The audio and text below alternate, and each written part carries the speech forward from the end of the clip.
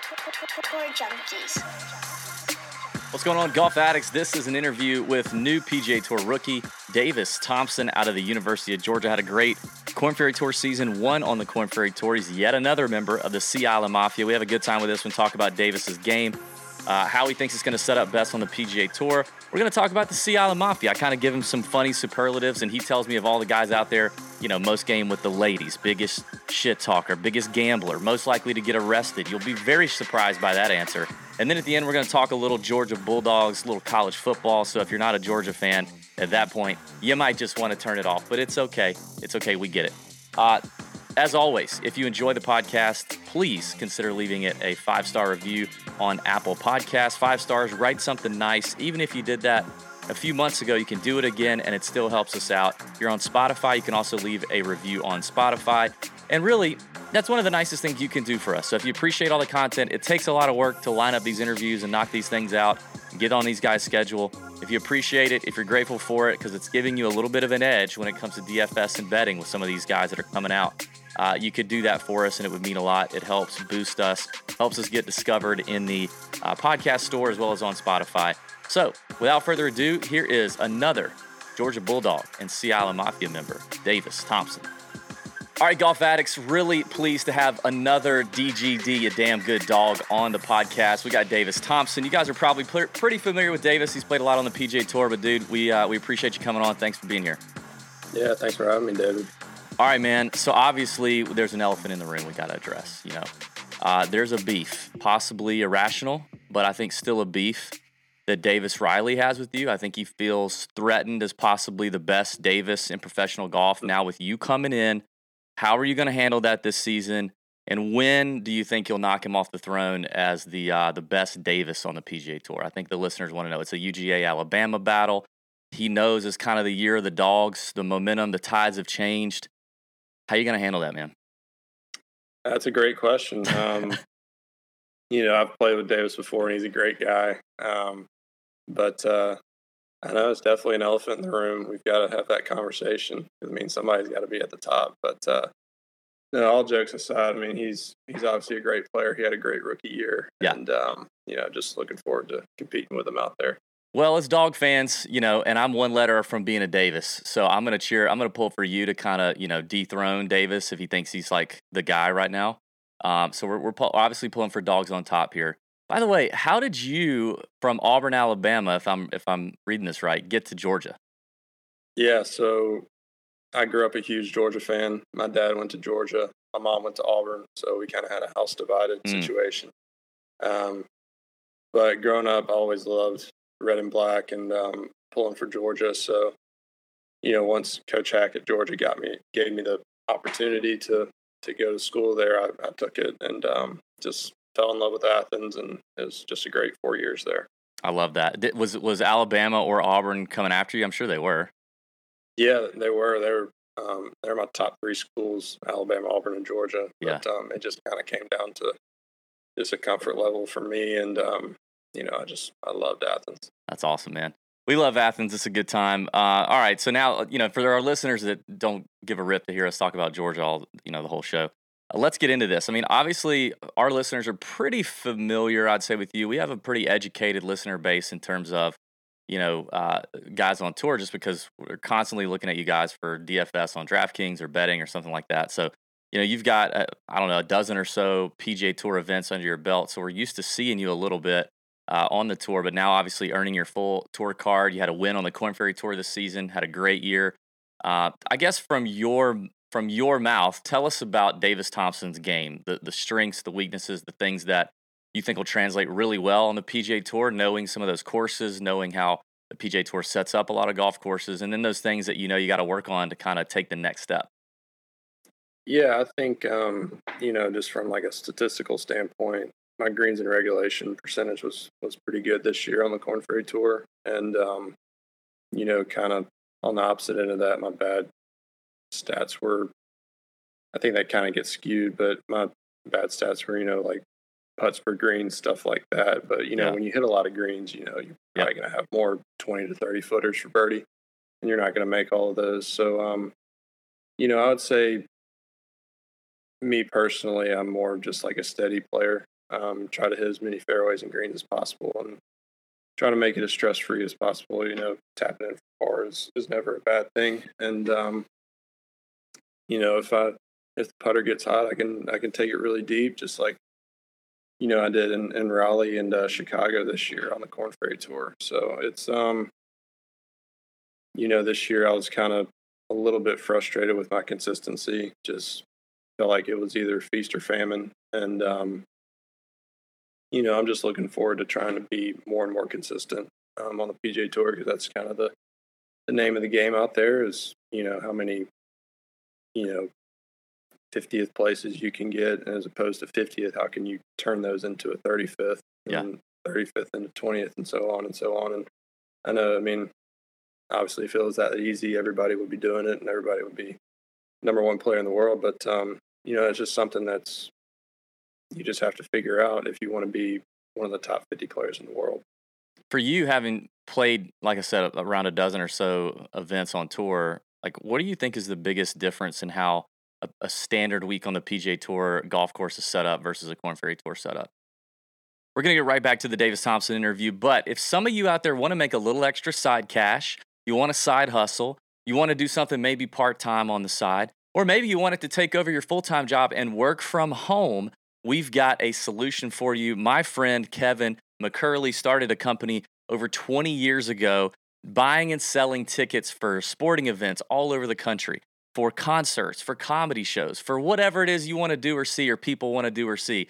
You can get tickets through him. And what he's doing is he's teaching you how to be a broker. It's called smartscalpers.com, and it all happens online. There's no face-to-face interaction. You're not standing on the side of some corner somewhere, but you're buying and selling tickets with a sophisticated and intelligent software driven all online, and Kevin's proven it can work. Now with over 16 franchisees since 2019 and starting the Smart Scalpers, there's no strings attached. You can get out anytime, and they provide all the training. They get you started. They train you while you're going. They have all the support staff necessary. They'll train you weekly. And a lot of their franchisors and brokers are doing this as a side hustle, and some of them are making more money than their full-time job. So if you're interested in learning more, there's no commitment. Again, no strings attached. And I trust Kevin. I've known him for a long time, and he's proven this can work. You need to text the number 706-755-5974. Again, that number is 706-755-5974.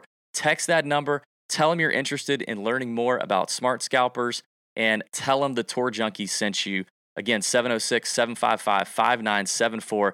Get yourself a little side hustle. Everybody needs a little bit of side hustle, a little extra cash, and you can do it right there from home, as little or as often as you'd like. It's a great opportunity. Now back to Davis Thompson.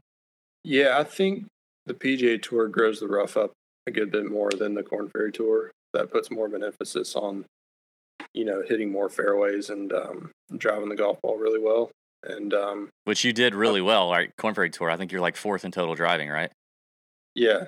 So that's something I'm pretty excited about. Yeah. Just to be able to honestly not change anything and just translate that into the tour. And, firmness of greens and tucked hole locations. I mean, it all depends on, the course conditions and how much rain they've had, stuff like that. I mean, this last week at Victoria National, in the practice rounds, it was firm and fast and really good.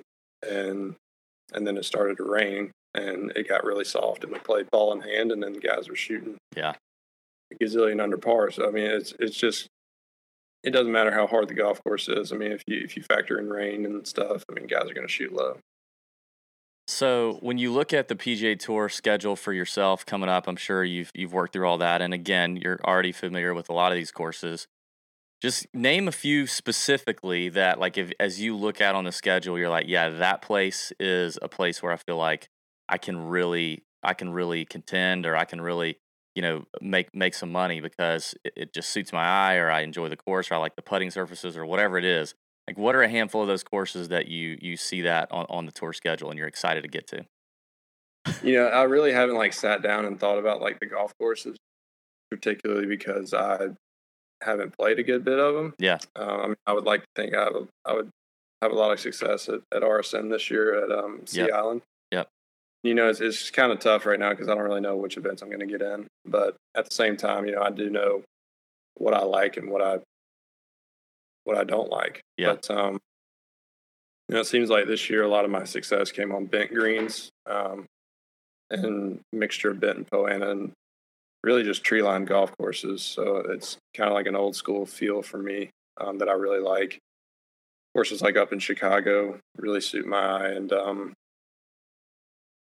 are the type of weeks that you can't. It's just a fine line between you can't put too much pressure on yourself to play well, but at the same time you just got to let it come to you and just go out and execute because what suits your eye. Yeah. Speaking of that, like, so RSM, you're obviously, you live in Sea Island, right? You're one of the Sea Island Mafia. How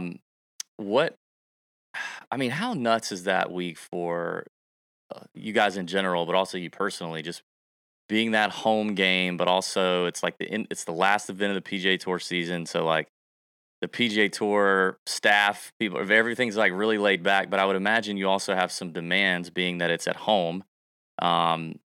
What are your thoughts on that versus obviously a regular event out on tour where you're traveling like this coming up week or something, you're not going to have some of those demands. How do you have to handle that? Yeah, it's like you said, it's very laid back. The tournament does a great job with, having it be, it just has a good vibe to it. I mean, it's at Sea Island. I mean, the lodge, it's all just first class, but at the same time, with a lot of us living here, it's pretty likely like we're going to have like an obligation during the week to do something, whether it's like a kids clinic or like a putting challenge or something like that, which, I mean, that doesn't bother me at all, as long as I get as much preparation as I can in for the tournament. But it's definitely different when it's at your home, just because I feel like all your friends and family want to come because, it's your home course, and my family lives here too. So in the past, a lot of my family members have come down for the tournament and watched. So like I said, there's a fine line between, trying to play with those expectations to go out and play well and just letting the rounds come to you. Yeah. So do you have a swing coach, short game coach? Who do you use? Yeah, my swing coach is Eric Eshelman. Okay. He's based out of Country Club of Birmingham. Have you been with him for a while? Yeah, so growing up in Auburn, he was only 2 hours away. So I started working with him when I was probably 12 or 13 years old. So I've been working with him for a really long time. And then tell us about who you got on the bag and like how that relationship started and all that. Yes, my caddy is his name is Dean Emerson. He caddied for Doc Redman when he won the U.S. Amateur, and caddied for Rob Oppenheim past couple years. And then once they split after Korn Ferry Finals last year, Dean was kind of looking for a bag, and he knew my agent really well. And then I played with him and Rob at Congaree last year in my first pro start, so I met him then. And then I needed a caddy for Sanderson Farms last year because I got a sponsor invite into that tournament. And it just kind of worked out that he hadn't picked up anybody yet, and we've been with each other ever since. Nice. So I have a question for you. This is going to seem really random, but we like to ask everybody just because there's always potential. We talked to Matt Naismith about this earlier. I would have never thought Naismith would have had some of the answers he had, but it was fantastic. So I just got to dig. You've had some rounds on the PGA Tour. You've been out there. Have you ever had any personal experiences with Siwoo Kim? No. I've never met Siwoo. Okay. All right. So your homework, Davis, is to create interactions with Siwoo Kim. Okay. You will not regret it. You will not. I promise. Find a way to eat breakfast with him, lunch with him, practice round, something. If you get paired with him, just watch him. Okay. He's one of the most electric people on the PGA Tour, and you would never guess. I promise you. Yeah, I would have never guessed that. The first time you have an interaction or you see something or you hear something that's hilarious that you witness yourself, you're going to think back to this podcast and go, that dude was right. That guy was right. Yeah. Okay. So I want you to create some interactions. Yeah, I'll definitely do that. And then get back to me when you have your, when you have your first one, and you're like, dude, you will not believe what this guy said or did on the golf course. Okay, Sounds good. trust me. All right, so I want to ask you a couple things about the Sea Island Mafia. We got so many guys down there. I can't even keep up with how many guys are down there. So we talked to Grayson Sigg just a few weeks ago. I talked to Ben Griffin. I didn't even know Ben Griffin was down there. But there's so many of y'all, and a lot of cool dudes. We know a lot of them personally, but I'm just going to run through a few like superlatives, and you tell me who it is out of the guys that live down there at Sea Island. Perfect. The first one is, who has the most game with the ladies? And even if they're like cuffed up, I get it, you know, but like potentially who you think would have the best game with the ladies. I don't know, I'd probably say Ben Griffin. Ben? He just has the personality that's very outgoing, and you know, I feel like he could smooth talk him. Is he got a girlfriend, or was he married? What's he? He has a girlfriend. He has a girlfriend. Okay. Yeah. All right, Ben Griffin. I wish I would have known that before I talked to him. All right, best dancer. I guess I'll go with Keith Mitchell. Really? Yeah, I guess, you know, once again, he has a huge personality. I could see him getting down at weddings. But you've never witnessed it yourself? Never witnessed it Okay. myself. No. Most athletic. I'll go with myself. Oh yeah. Yeah. What were you? How many sports did you play in high school? I mean, I played everything growing up, and then once I got to high school, I played basketball and golf. Basketball and golf. Okay. Yeah. All right. Biggest shit talker. Patton Kazire. I could see that. Yeah, he's not afraid to I could see that. Yeah, he's not afraid to dish it out. He's actually talked shit to me before. Now that I think about it. Yep. All right. Biggest gambler. Oof. Biggest gambler. We doing biggest gambler or biggest chaser? Either one. Either or, yeah. Both and. Oh man. Once again, I feel like Patton always has a game going.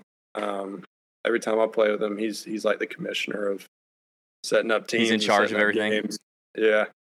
Yeah, the rest of us are just kind of in the back seat. Is Patton like trying to stick around Sea Island, and like when Davis Love, you know, finally like retires from being the mayor of Sea Island, that's Patton's job? Is that what he's trying to do? I guess he's so. Positioning himself. I guess so. Maybe he's second in line. I don't know.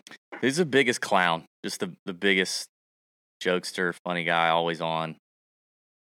I feel like Will Gordon is.